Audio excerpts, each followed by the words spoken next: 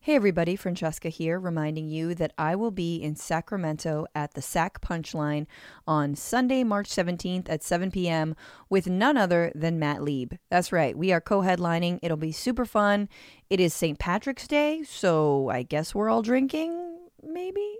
Anyway, get your tickets. There should be a link in this description, and I hope to see you there. What's happening, my ear bitches? This is Francesca here. Thank you for listening to the Bituation Room. What you're about to hear is the second live episode ever, which we recorded on December 19th at the Setup in San Francisco. We had some audio issues due to some unforeseen flooding in the venue. Climate change is real. So please bear with some of the pops and the locks. I know you will. And thanks so much to Dominic Delbenny, Jessica Moses, and editor Mark Atkinson for their help on this episode. Enjoy. Start clapping right now for the Bituation Room with your hosts, Francesca Fiorentini and Nato Green.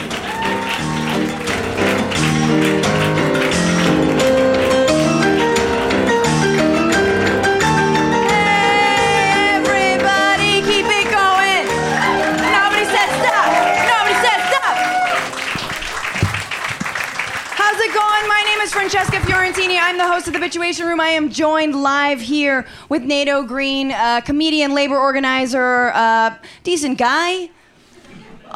Look, slow down. Okay, he's a father, you guys. My kids told me I went out of the house that I was trying to look cool the other day and failing. It's like, you motherfuckers. And you blamed your wife, right? You're like, it's from Uniqlo. Yeah, no, she said it would slim me. It was slimming. Yeah, no, I have a leather jacket that's like 20 years old and like tattered that I got like on a mountain in Ecuador. And when I bought it, the guy who made it was like, "Do you want me to stamp made in Italy on this jacket?" And so I've been wearing that jacket for 20 years. And he did. And my kid was like, "Yeah, that jacket's not cool. You're still an old man." Once a leather jacket has reached like 15 years, it just becomes an old Marxist costume. I mean, I think right? Which is pretty much what you're going for. Yeah, I mean, I looked like someone, who maybe thought that they were still at a Fugazi concert, you know what I mean? Circa 1992. They can smell the patchouli a couple blocks away. Yeah. This is Nato Green. I'm Francesca Fiorentini. This is episode 12 of the Bituation Room, but you guys know that because you have downloaded on your phone, right? You're subscribers. You're repeat offenders. This is our second live episode ever. The Bituation Room, for those of you who don't know, and I'm so sorry for those of you who don't know, because we're about to get into it. It's going to be a woke apocalypse right here. You guys are going to be schooled on everything you didn't really know you wanted to know about. But here you are. This is a Bernie Brodown. It's a Sochi soiree. It is a lefty luncheon, and it is dinner time. So, are you guys ready? Hell yeah. We're going. It's a podcast. Do you all know what podcasts are? Everybody knows. Okay, good. The front row? No, not so much. On the fence about podcasts. Front row's on the fence about podcasts. I am so excited for our guests for this show.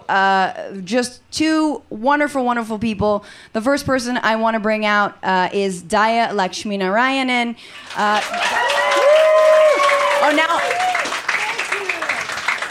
Daya is a 2016 winner of the Liz Carpenter Political Humor Award, previously awarded to Samantha Bee.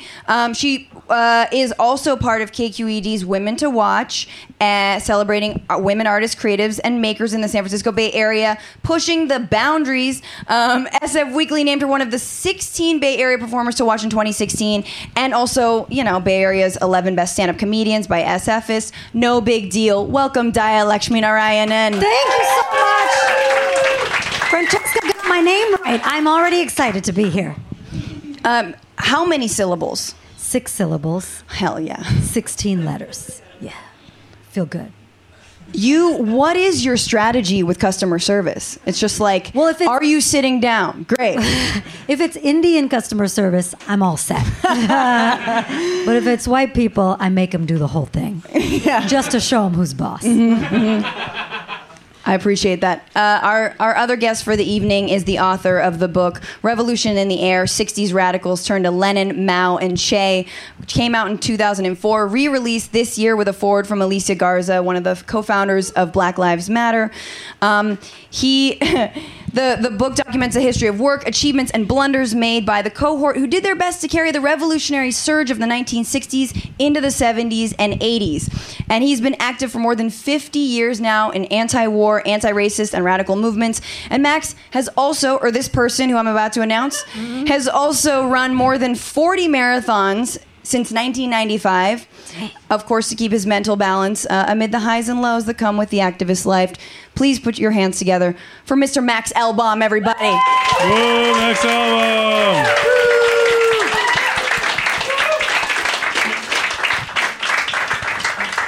Hey, Max, how you doing? Well, I'm a little out of my element here, but I'm looking forward to having a good time. So, Max, you're an old, bald Jewish communist. Are you Bernie Sanders? That's my first question. No, actually not. Okay, next question. Are you my dad? Well, I don't know. Your mom hasn't had this conversation with you? I call Max the Nostradamus of politics. Everything that has and will ever happen, he's already talked about, so no big deal. He's my political mentor, for sure. When his book came out in 2004, I was like a scrappy 21-year-old, raised her hand and asked him a question, trying to like stick it to the old man or whatever. And did you ask a question the way that people always ask I was questions? like, "Are you my father?" Which I think the question was you just asked. I always love the question that people do at the talk. I seem to be getting that a lot now. Yeah. What's going on? Is like It's really not me at all. Here's a thing that I think. What do you think about that? That's my question. No, that's this podcast. No, that's this podcast. So we always start off the bitchuation room the same way, which is asking each of our guests what they're bitching about currently. So I want to start off with Daya. Daya, what are you bitching about? Big beef. That's what I'm bitching about. Big beef is so upset at the Impossible Burger and at lab-grown meat. They're trying to put pressure on the USDA and the FDA to be like, this isn't real, bruh. Like, regulate on Warren G on this stuff. And the example that they use is nut milks aren't milk, but people got fooled into thinking that it's milk, and now they have 13% of the fake, the entire milk market. And I think we should boycott nut milk just on that terminology. Nut milk should just nut be milks. gone. Is soy a legume? So nut and legume milks. And so they're very angry because like the Cattlemen's Association and the ranchers, and they're all trying to bring purity to the veggie burger market. Have you ever had an Impossible Burger? I have. I've had it several times. So then you must be on Big Beef side because it's fucking disgusting. No, I'm a vegetarian. I've been a vegetarian for a long time. I think it tastes pretty good, but I don't eat meat, so I don't know. But I feel like it's funny because no one's going around being like, peanut butter could be butter, you know? Or milk of magnesia. Well, is that a milk? You know, like, people are so dumb. Like, just let them make choices. You know. Creme de cassis could be creme. Is it? I think No, only I don't NATO know. knows what creme de cassis is. No, it's true. The beef industry is like, because we make pure hormones and they just make imitation hormones. And our runoff is authentic. Right. No, I do actually support the Impossible Burger, but I did tell the dude who made it to his face that it was no In-N-Out. And I've never been murdered by someone's eyes before, but it was just like, like lightning bolts. I haven't tried these grown in the lab burgers yet. I don't know if they're accessible. I think the Impossible Burger is grown in a lab. It bleeds like a veggie. But yeah, no, I meant like they take meat cells and then grow those. I haven't tried those yet. Right. That's weird. So they're fragile. Yeah. That's the name of 2018. It's if you're in power, you're fragile, and the beef industry also one of those. So, I have beef with the beef industry. That's where it's going. Yeah. Max, Any thoughts on Big Beef? Or you want to tell me about what you're bitching about? Well, I'm complaining about the call-out culture tonight. So Yeah. I've been running around the country talking about my book. We heard about the marathons. We get it. Yeah. You're fit. I need to get in You're shape. fit. Get off my back. I know. I need to lose weight. Go ahead. These people are quite good. They're very good. And everywhere I go, people, at least one person in the audience says, what do we do about the call-out culture, tearing people down all the time? And it reminds me always of this movie that I saw in about 1971, The Hospital with George C. Scott, about this craziness going on in the hospital.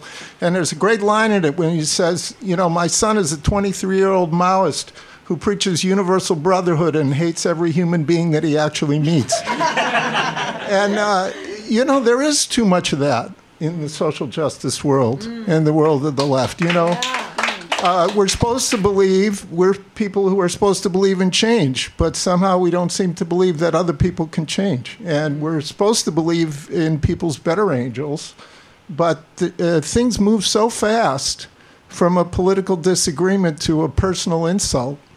And, it's the corruption from the broader culture.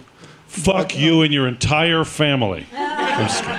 What do you mean? Yeah. What do you mean by that, Max? The corruption from the broader culture? Well, I mean, it's not particular to the left. It's not particular to politics. It's bullying It's on the counter-revolutionary, playgrounds. you might say. Bullying on the playgrounds and competitive individualistic culture, and somehow the idea that you raise yourself up by tearing other people down. Politics is addition.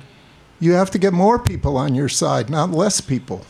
But somehow, when people get into the activist world, sometimes the common sense goes out the window. And you have to bring the common sense into the political world. I feel like part of that is like activists are so used to feeling powerless and marginalized that like there's sort of having a performance of righteousness feels like the only thing that's available because like we're never actually going to win and have to solve people's problems.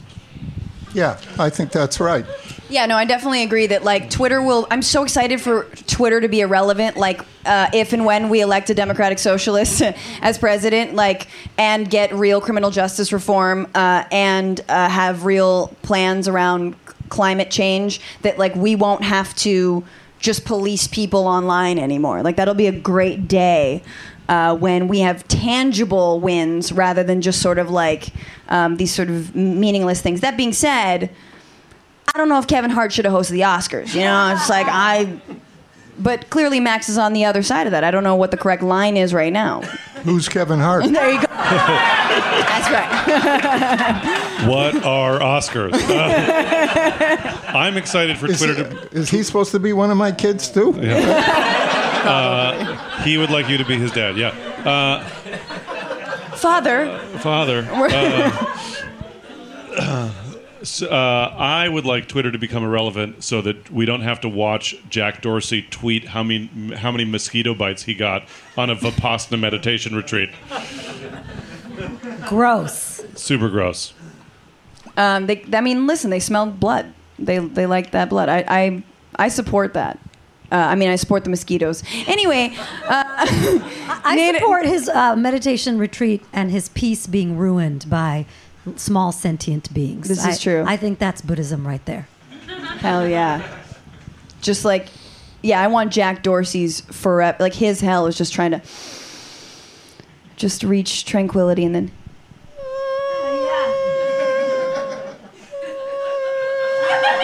Just forever. You are a billionaire, but still. You like my face when I do that? People on the podcast can't see it. It's a pretty tight mosquito face. Yeah, it's weird. Brent, you look just like a mosquito Thanks. in the face just Thanks. then. I'm a thespian.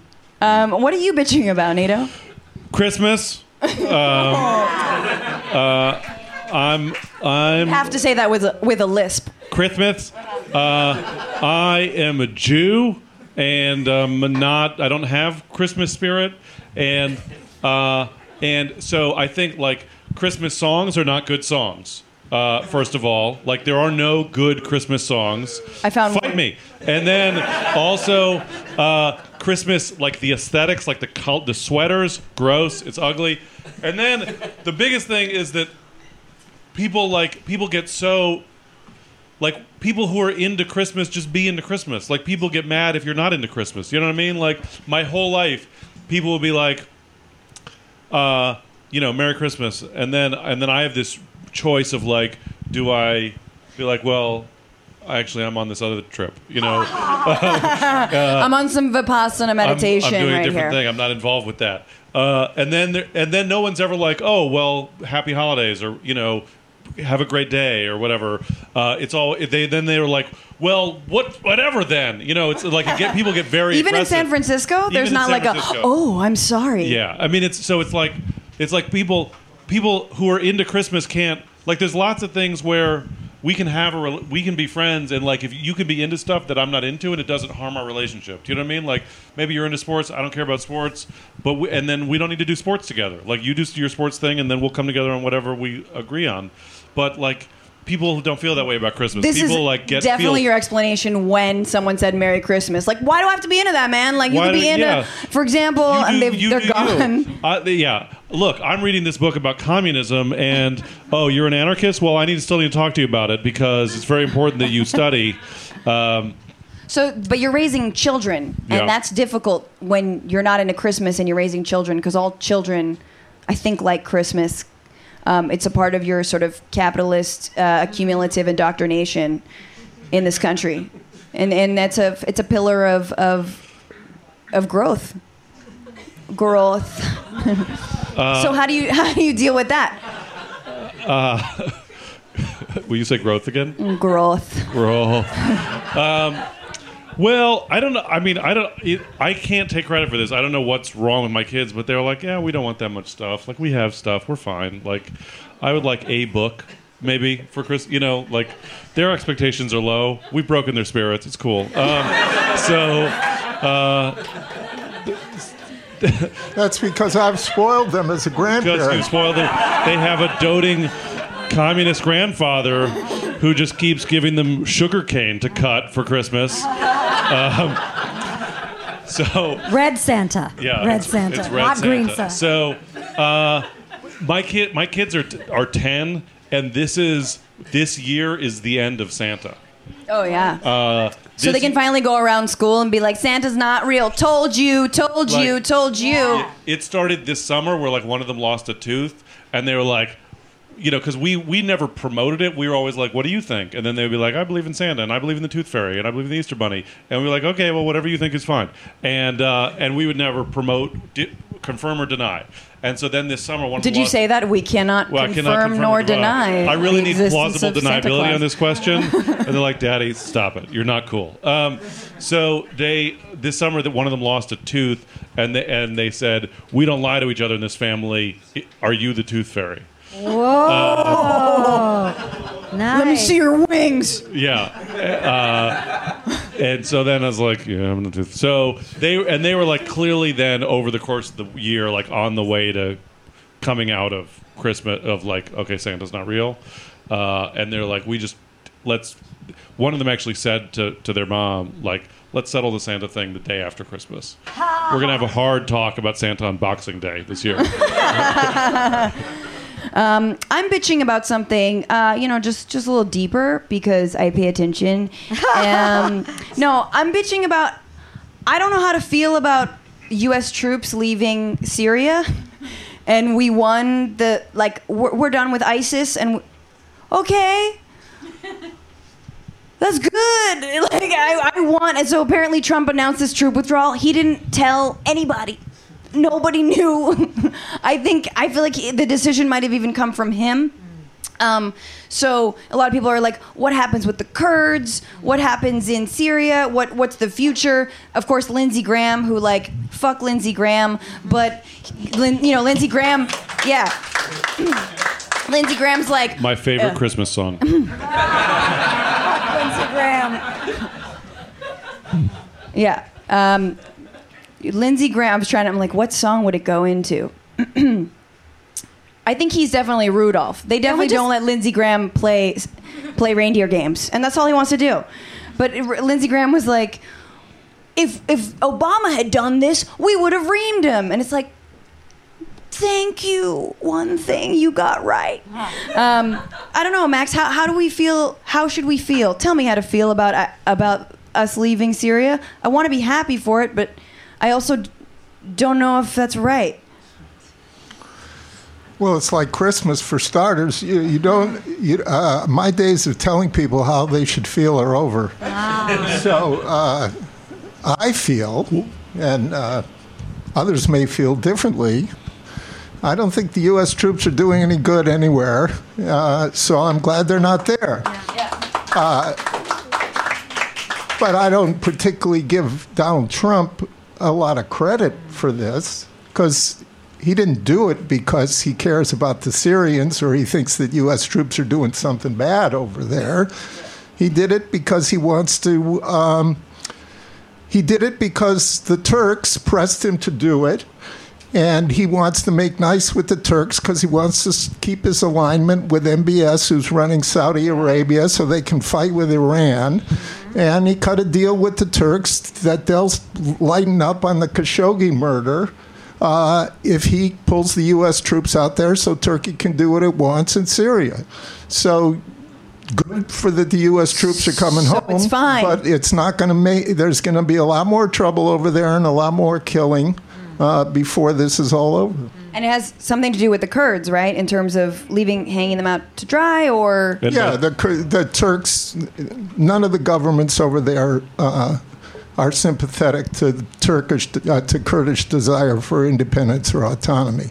Right. So the Turks don't want the U.S. troops there with the Kurds, and so they cut a deal. I just, whenever somebody says MBS, there's like a split second where my brain goes irritable bowel syndrome. What does irritable mean? It's nonsense. There's a condition called irritable bowel syndrome. And so my brain just is like, is that related to irritable bowel syndrome? I mean, it's like irritable? it's like BDS. I support, boycott, divestment, sanctions, but I just hear... I feel like BDS is like BDE, big dick energy. It's BDE, and it's also just a lot of hot ropes.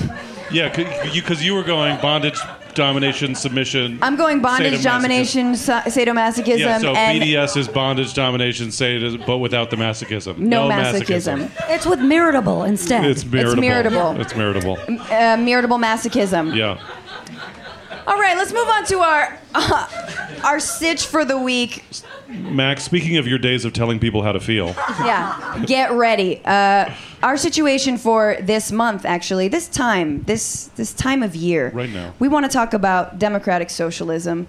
Recent polling has shown that Democrats have a more favorable view of socialism than they do of capitalism. Imagine that. Thanks to a 75-year-old Virgo by the name of Bernard Sanders and a handful of other young Democratic socialists, congresspeople like Alexandria Ocasio-Cortez and Rashida Tlaib, and a few others, candidates who campaigned on $15 an hour minimum wage, Medicare for all, rejected all corporate money. Socialism is like cool and stuff, so... Let's poll the audience real quick. Are you, by applause, are you a socialist? Yay! Do you identify as a communist? Anybody identify as a... One person. But if we say... Anybody? A lot of people want democratic socialists. Democratic socialists. Even more. Leninist. Just me? Okay.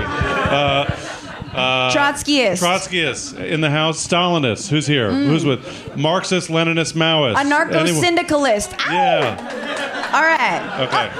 Any capitalist, unapologetic. Oh my God! One dude. Is that the same Hitler guy? Are you hate viewing this? Yeah. Did you come to the wrong? Did you come to the wrong show? Are you super mad right now? I got stood up. I was meeting somebody. Okay. So he's available. Listen to what Max said. It's about addition. Socialist, get a capitalist, turn him around. Yes. Win one. Yes. Make the call-out culture call me culture. Yeah. Tinder, but like with real fire. Okay, Democratic Socialists of America, which is an organization, has increased in membership exponentially. Maybe there's some members in this room. Since November 2016, DSA membership has increased from 5,000 to 35,000. Number of local groups from 40 to 181. It's rivaled by the other big period in American history of the 1910s and 1920s. Not rivaled, but when the Socialist Party of America had over 113,000 members, more than 1,000 elected officials.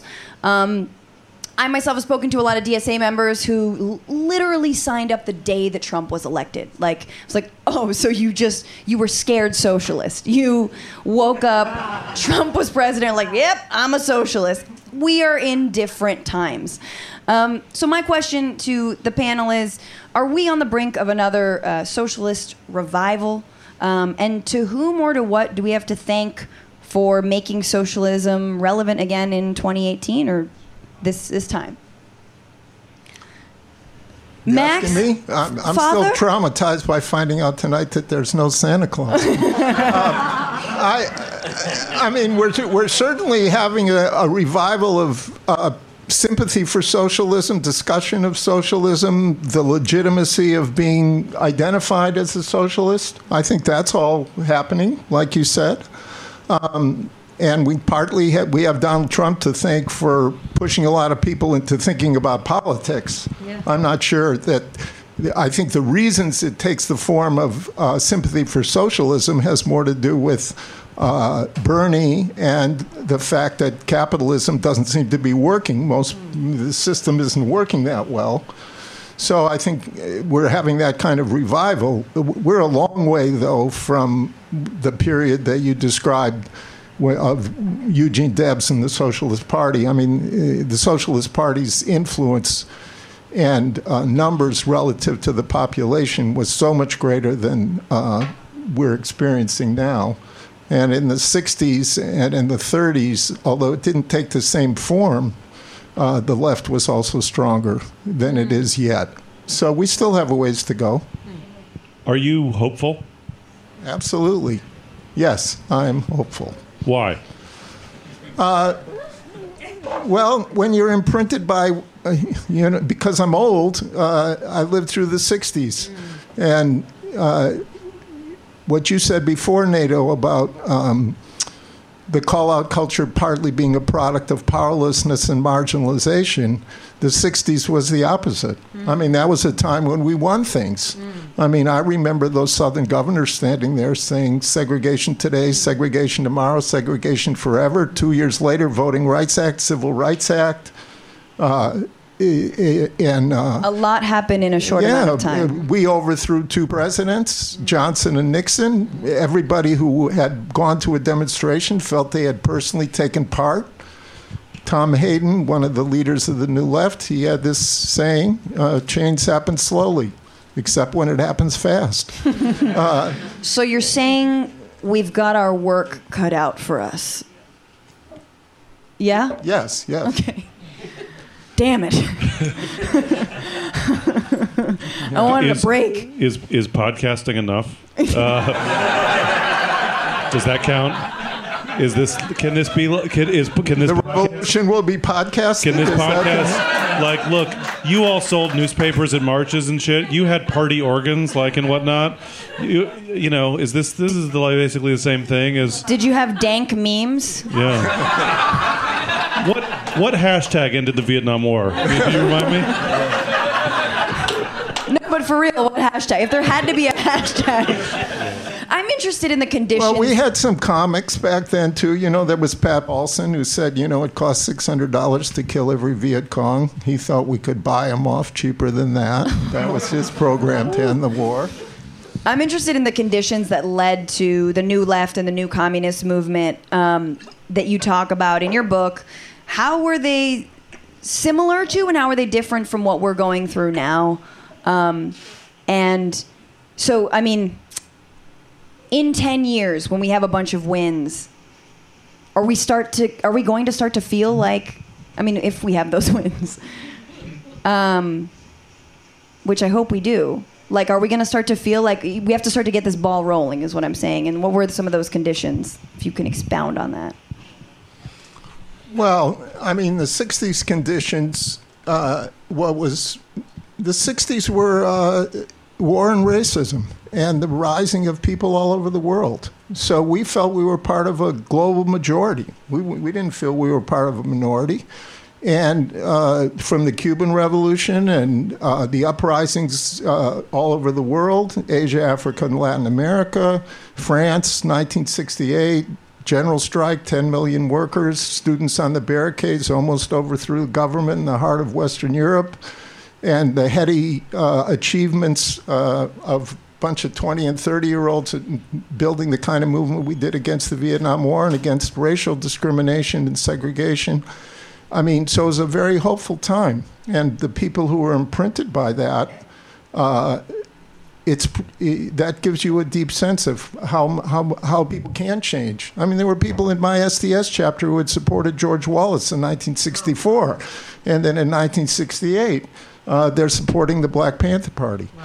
You know, so you get a sense of how fluid that is. You get a sense of how fluid that is. And what NATO said is absolutely true. You know, when you win something in conjunction with lots of other people, it brings out generosity of spirit. It's like a family. You know, if you're impoverished and you're losing all the time, there's a lot of backbiting. There's a lot of tension. When you're winning, not so much. Should we clarify that Black Panther Party isn't like a thing that they did just in Wakanda? Like it's like an actual movement. Mm-hmm. Yeah. I mean, I think that when people become politicized and radicalized, they immediately think, well, we need to build a party and follow a strong leader. You know, sort of these. You know, and I think that's an honest thought process as a young 17 or 18-year-old or anyone who's like read. The Communist Manifesto or like What Is to Be Done or Capital, if you could stomach that, is like, well, now we need a strong leader and we need parties and all this and we need to follow this book to the T and to the letter. And I think what we're seeing now is that actually the label socialism is less important than a lot of the policies that come along with it. So being for Medicare for all, being for a strengthening the what they call the welfare state, right? And democratizing our economy in a way that we need to be, because clearly capitalism is failing us. What moment, I guess I'm wondering, what moment do you feel that we're in right now in terms of, is this kind of leftward wave going to look the same as it did? Are we going to be... Is it time to build a party? Do we need a vanguard? Is it time to be a part? Yeah. I mean, that's the question is like, did it start off as reform? Was there that Bernie Sanders character that was like, hey, let me dip y'all's toe in the water of this whole Sochi thing? There were figures that people looked up to, but they were leaders in a different sense. Martin Luther King and Malcolm and Cesar Chavez were the main people in the United States. And these were not figures who built political parties or even were politicians in the way that Bernie is. So that was different. So I don't think that's what's on the agenda right now. And I think there's a lot of suspicion of leadership among people who are involved in movements. You don't have to be an anarchist to be worried about reliance too much on one individual or someone giving orders, and the experiences of the 20th century showing that even people who at one point might have played an inspirational role in a progressive sense, everybody's imperfect, and they didn't all turn out to be what we might have hoped. So I don't think that's what's next. I like what you said about democratization and Medicare for all. I mean, to me, if you look at U.S. history, the progressive waves, Reconstruction, the 60s, second Reconstruction, I like the stuff that the Poor People's Campaign and Reverend Barber are putting out, third Reconstruction. It's not socialism, but it's how do you uplift the society? How do you move it forward? And how do you integrate the different constituencies that have a stake in social change? And in particular, U.S. history if the black community is not playing a pivotal role, it's not happening. And that's been the consistent thread. All the most progressive things in U.S. history have happened out of the black freedom movement because of the way the country was structured, from black labor and in people enslaved who were of African descent, and the way that intersects with class and so on. So, and I think it's not an accident that people, when they look for someone to identify with, Martin Luther King comes up because of that role that was played of a nonviolent social movement and having a moral as well as a political hook. And so I sort of like the third Reconstruction framework. And I think that, I think it's good that socialism is in the discourse, and I think over time, third Reconstructionist program could grow into socialism in some form. But I don't think the very next stage, and I think there would be a lot of momentum toward that if we can beat Trump and the Republicans in 2020. Nothing gives people more.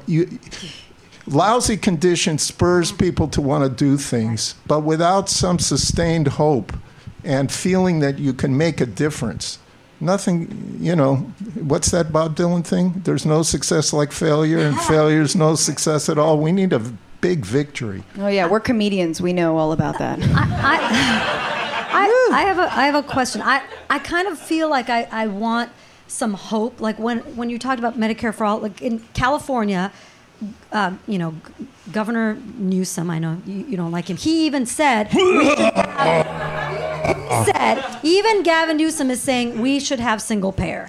And Californians have struggled with health care. But then when you ask Californians, are you willing to pay a little bit more in taxes? They're like, I like to help people, but not at my expense. So is it wrong to assume that Americans are just more selfish and dumb now than they used to be in the 60s and 70s? Like are they just, has the internet hurt their brains and they're like, well, more for me, man, Can we blame Amazon and 2-day shipping? Because I do. I think that's, if we didn't have that. Yeah. Or when you ask people, do you like Obamacare? Absolutely not. Affordable health care? Yeah, I like that. Is it a dumbness and a selfishness that we have to overcome now that were people as dumb then, is what you're asking, right? Are there more dummies? more or less dumb? Well, Lily Tomlin, speaking of comedians, she said we're the planet of the slow learners. And I think we were just as dumb in the 60s and the 30s as we are now. Politics doesn't always move only or even mainly by what's the correct ideas and the altruism. Things build like a snowball. And if you get some momentum, people want to be on the winning side. And people want to be on the side that seems to be creating something that's going forward.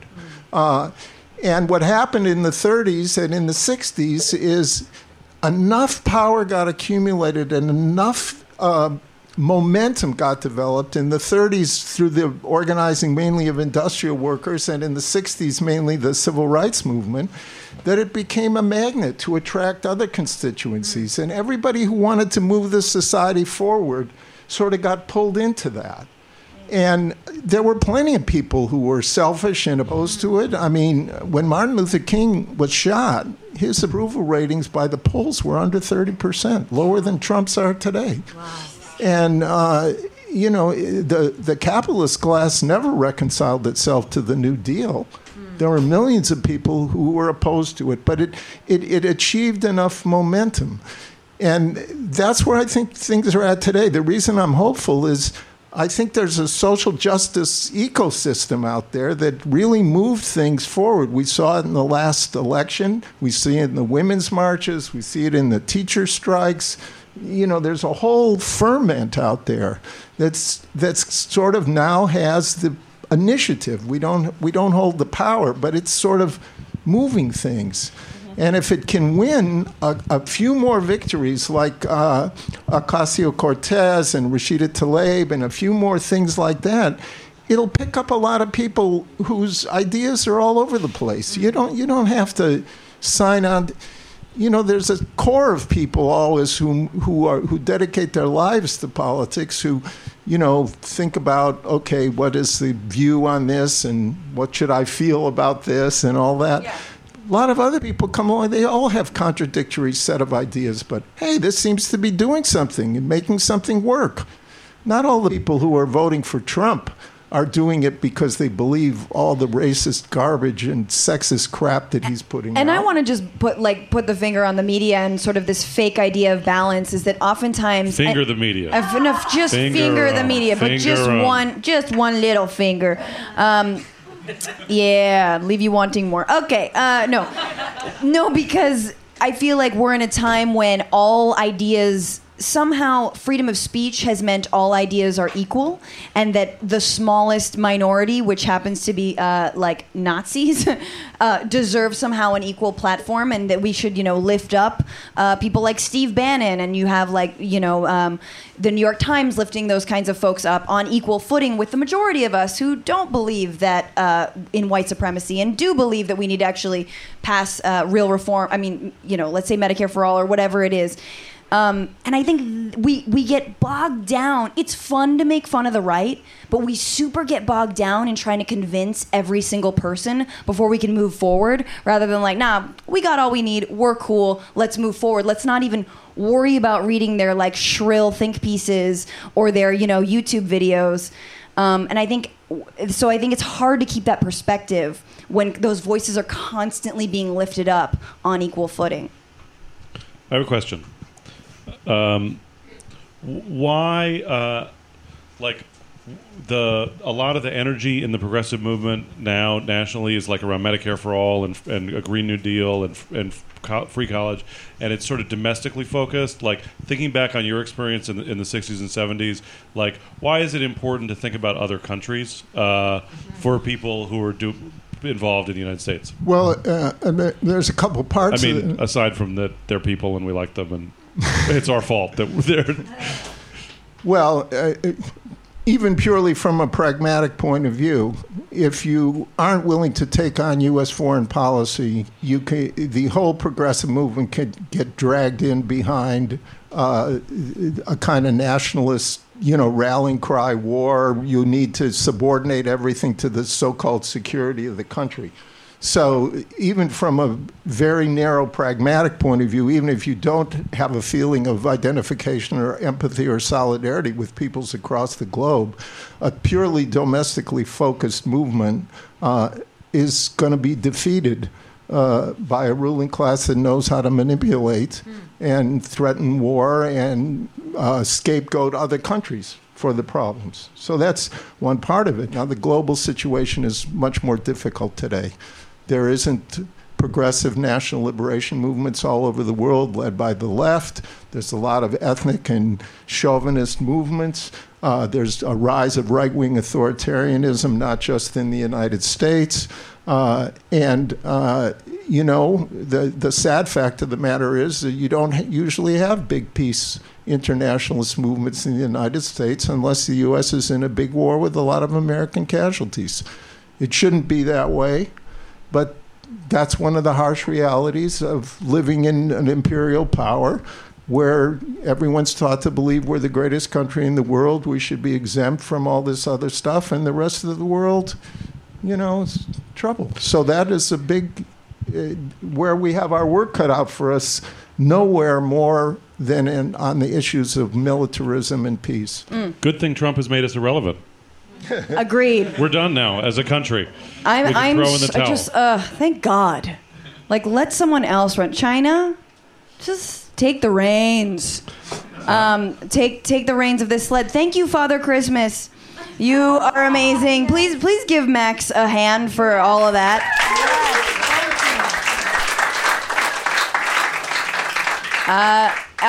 Obviously afterwards, but I just want to say you should get his book. It's dense, it's good, and you can talk to me for Cliff Notes. You'll learn about the difference. Can I say one more thing about it? Just about, we did at one point adopt what we believed was the Marxist-Leninist science of revolution. And later we learned how to define it as a science. that brand of Marxism-Leninism is the science that allows you to predict the past. Marxist jokes. We're gonna have more on our Marxist figures in our Sex Select Overthrow edition, but I want to move on. We have our next segment called Targeted Character Assassination. This is nonviolent, of course. We're just gonna drag them. Call out culture. We're gonna embrace it for the next 15 minutes. The person I want to focus on is a man named Donald Trump Jr. The most Fredo of all the Fredos in this Fredo Corleone of families, where there is no Michael. There's only Fredos. And no one knows they're Fredo. They all think they're Michael. First mistake of being a Fredo. There's not even a Santino. No, not even a Santino. And so the Mueller investigation, of course, is continuing. There's predictions about if it's going to wrap up, if it's not, if it's ramping. I think it's going to continue well into the new year. It's fun. It's exciting. Every morning is just, brushing my teeth angrily and listening to Maddow. Yay. But every time I hear the words unsealed indictment, my dick gets hard. that's one thing we don't share. Yeah. It's like Christmas, Yeah. unsealed indictment, erections. The wagons are circling around the children. The children who definitely still believe in Santa Claus. Bob Mueller is eyeing them for their work on the Trump Tower project that was continuing, the Trump Tower project in Moscow that continued throughout the campaign. One of many, many different things the Trump organization might have done that was illegal. Want to give you a little backstory on Don Trump Jr. He was married to, what is her, I don't even know, Mrs. Trump Jr. Had like 5 kids with her, but then cheated on her after Trump got elected with a woman from Celebrity Apprentice. Now he's dating Kimberly Guilfoyle, who is Governor Newsom's ex-wife, and who also was a woman who was fired from Fox News, the first woman fired from Fox News for sexual misconduct. She was, he likes trailblazers. So she showed dick pics to other people in the office, as you do. If you've ever seen Don Trump Jr. online, his Instagram brand can be defined as trolling the libs Pinterest. It's just shitty meme after shitty meme. Images of bacon that says bacon's never been recalled, and yet 7 vegetables have in 2018.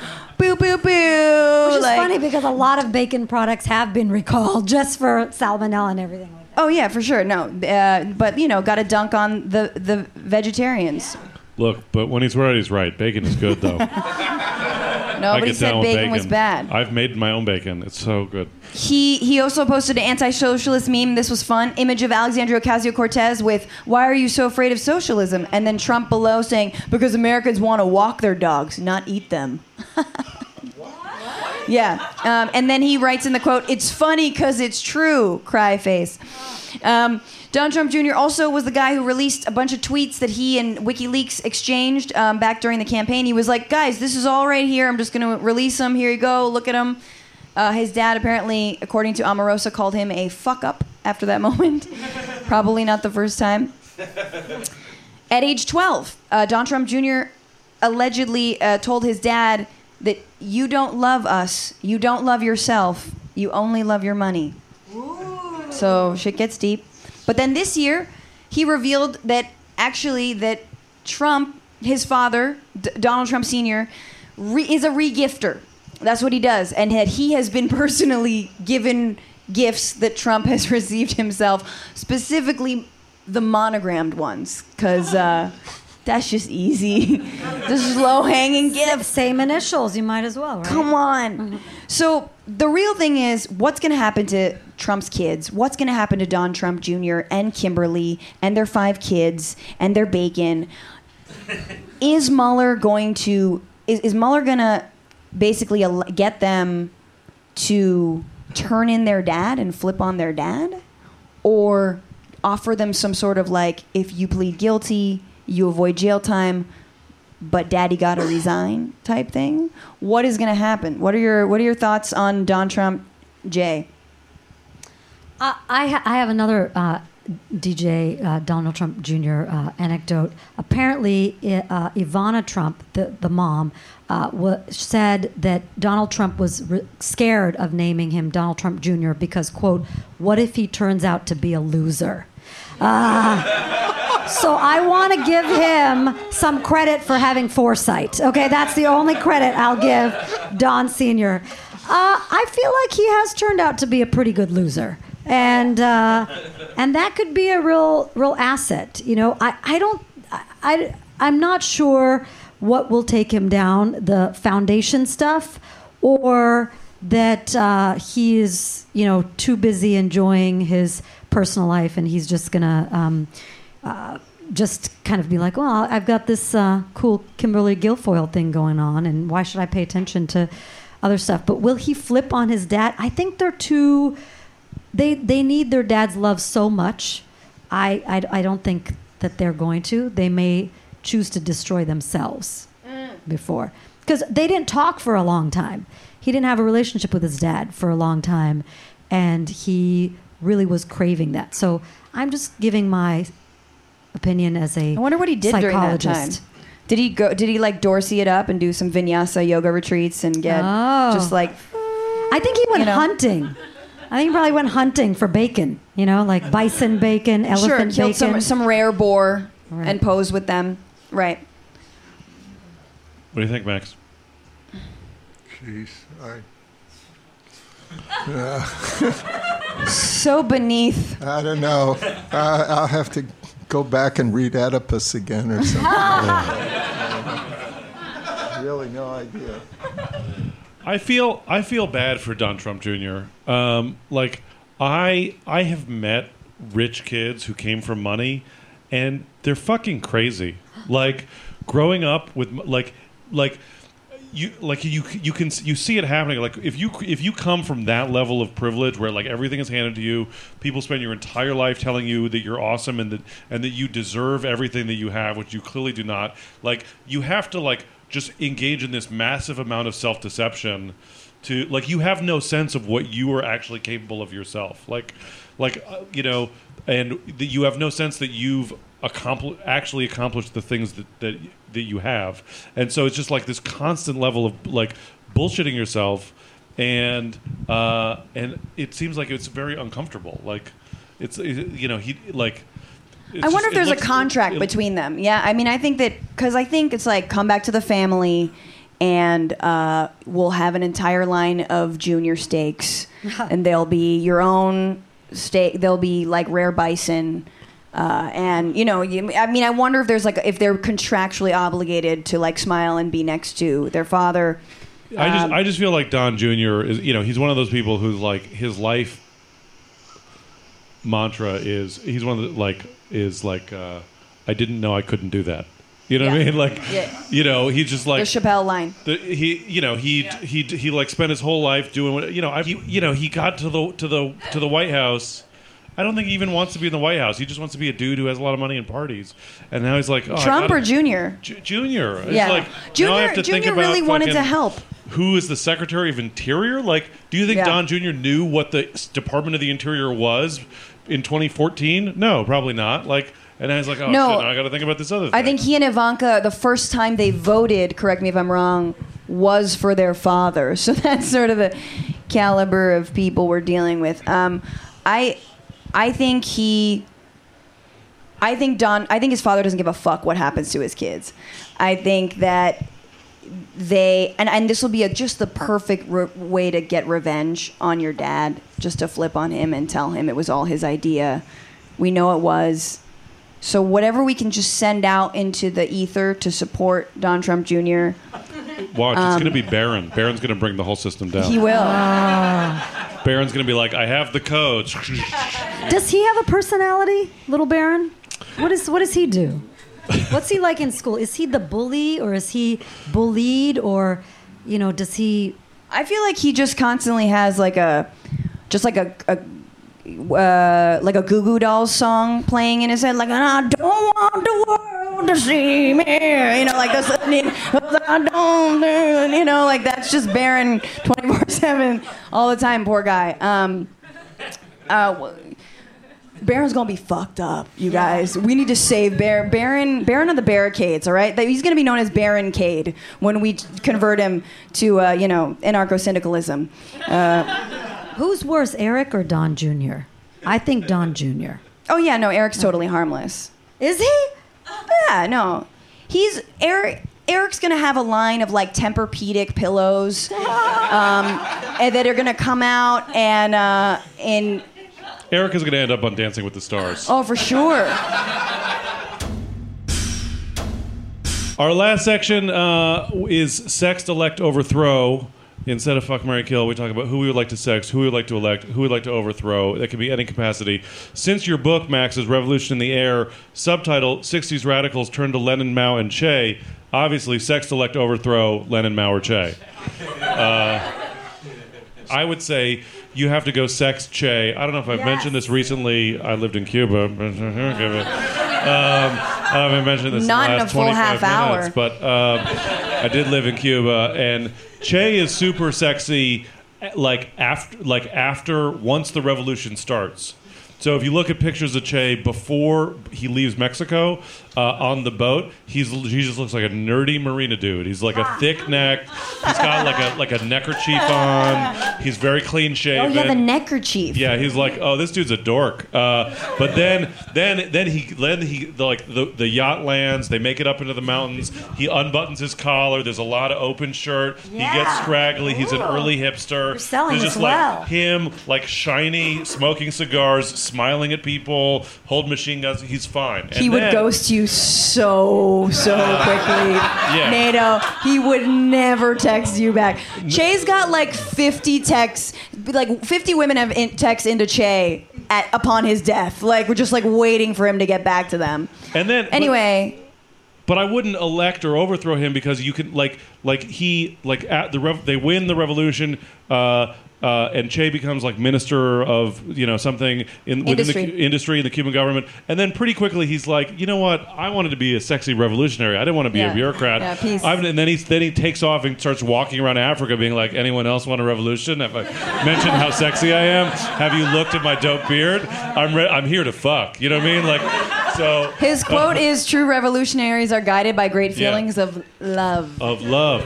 Che was there to smash that ass and imperialism both. It was a twofer. Now, that's why you got to sex Che. Now, I would say overthrow Mao because a lot of people died. Mao. Very effective at carrying out the revolution. It turns out governing is much harder than overthrowing the government. It turns out in the scale, as a revolutionary, you think like, oh, overthrowing the government is going to be the hardest thing I ever do. It turns out that in the scale of historic projects, overthrowing the government is not that hard. The hard part is then building a new society. After that, Mao struggled with that. But have you made your own bacon? I mean, I think that's really He did do some cool swimming after the revolution. So and then Mao did? Yeah. There's some famous swimming. He learned how to swim? No. He like later on, right? Later on, people were like, Mao's too old. He can't lead the revolution. He was like, watch this. I'm going to swim. And then he did some serious swimming. And people were like, I guess he's still got it. So Bernie... That's how you... If Bernie's listening to the Bituation Room... Swim, motherfucker, swim! I mean... On the flip, that's why they said, you need feats of strength to be a head of state. Like that's why Carter lost, is he had that marathon or that race, and then he was sweaty on the news, right? That's how history works. I don't know. And then it's certainly how comedy works. Yeah, we distort truth to get to deeper truth. And then elect Lenin because he wrote the shit out of some pamphlets. Love those Lenin pamphlets. What is to be done? Imperialism and the high stage of capitalism. It's good stuff, bub. So gotta elect that. All right, those are. That's how it's done. I totally agree with NATO. Che is smoking hot, and every person in Berkeley has had him on their chest. So he's been on many collective chests with that shirt. So you might as well, let him know how you feel. Like the motorcycle, the poetry, all that stuff. So he even has like a cool name like Che. Like it's just one syllable. Well, like friends. His real name is Mom, Ernesto, Jan. so it's like you had to go with Che. Like Ernesto. He could have been Ernie. Yeah. Ernie Could Guevara have been would not Ernie. have been an icon. Ernie was the dude who got on that boat with the neckerchief. Right. So he looks good on a shirt. He probably would sext you back poetry. He would invite you on the motorcycle ride. I think I don't want a relationship. Neither does he. He's busy. But like every hot guy has that ugly dude like Fidel Castro that he just hangs out with, and he is like, oh yeah, he's just my friend. I'm bringing him along. And then Che's like, but I got you, girl. And Fidel's like, would you like some rations? And you're like, ooh, just don't talk. Just don't talk. So I think Che definitely. Mao, kind of a shitty motherfucker. All the. I feel bad for everything that happened in Tibet. He just really kind of fucked up everything. So overthrow. I don't think I would elect Lenin to anything, but right now I think he would be great on the San Francisco Board of Supervisors. I think he could really fuck some shit up, and he would be like who's it, Chris Daly? He could be like the second coming of great. He would just yell and be upset, but I might sympathy sext him because he was in Siberia for so long. He's probably lonely. Oh yeah, he would sext you back. Yeah, he wouldn't really have anything else going on. He's cold, and I might sympathy sext him, and just to be like, don't worry, baby, you're gonna be on the San Francisco Board of Supervisors one day. Baby, it's cold outside is what I would sext Lenin. Max? Well, now that I got the hang of this,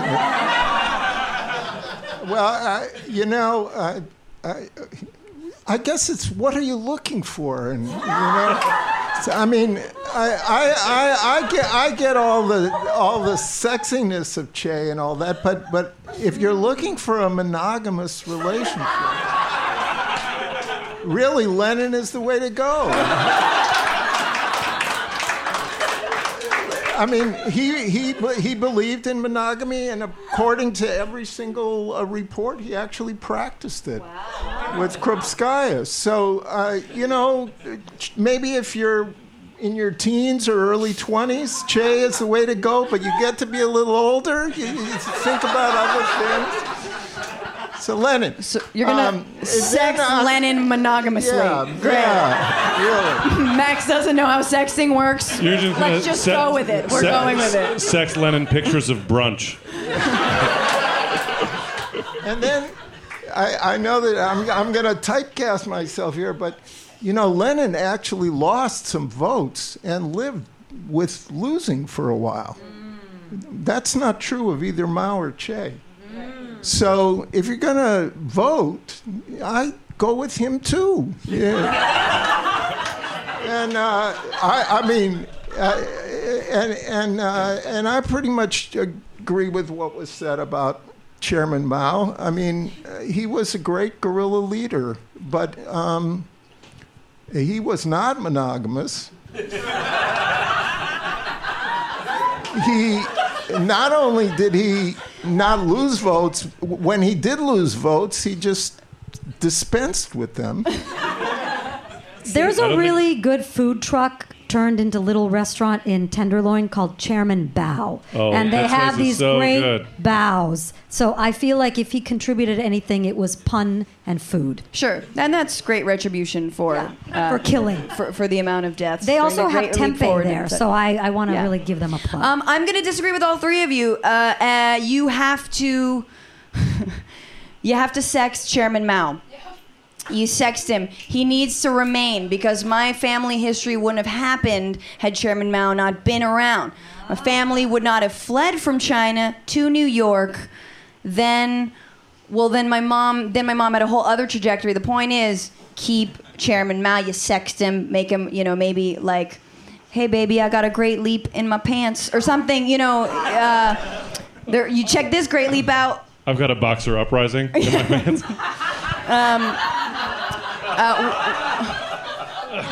So you sext him, diffuse him a little bit, change history, butterfly effect, and then you elect Che. Why? Because he doesn't want to be in power, and I like that. I want someone who doesn't want power grabs. I want someone who's not really used to elected office. I want to give him another chance. He was against the way that the Cuban government was going in terms of the economy and industry. I don't know what the actual difference was, but I'm going to say Che was right, you know? Just going out on a limb, even though the Cuban government's still around. And they probably didn't need him in the end. But I like someone who's in power who doesn't really want to be there, who can sort of struggle with this idea of like, you know, maybe they're a little more democratic. Overthrow Lenin. Here's why.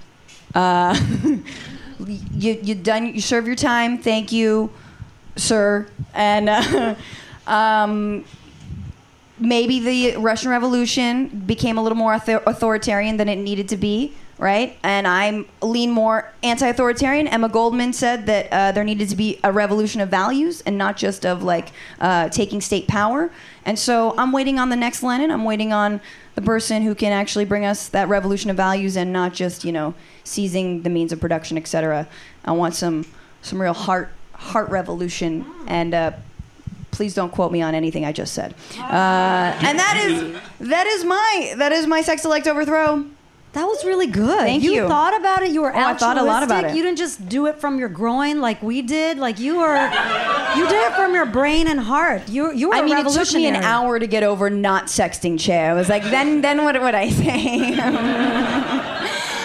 You guys, thank you so much for coming out to the Bitchuation Room Live. Please give it up for Max Elbaum, Daya Lakshmi Narayanan, Nato Green. Subscribe to the podcast. We're going to be here January 16th in the new year. Listen every single week. Give us 5 stars. Thank you so much for coming out. Seriously, each and every one of you literally means the world that you're here. It is so fun. This is basically the revolution. Like, you've done your part. Yeah. So just buy those Christmas gifts. Get the system those. is collapsing now. The empire is breaking. Rise up. Give it up, y'all, once more. Thank you so much. Have a good night.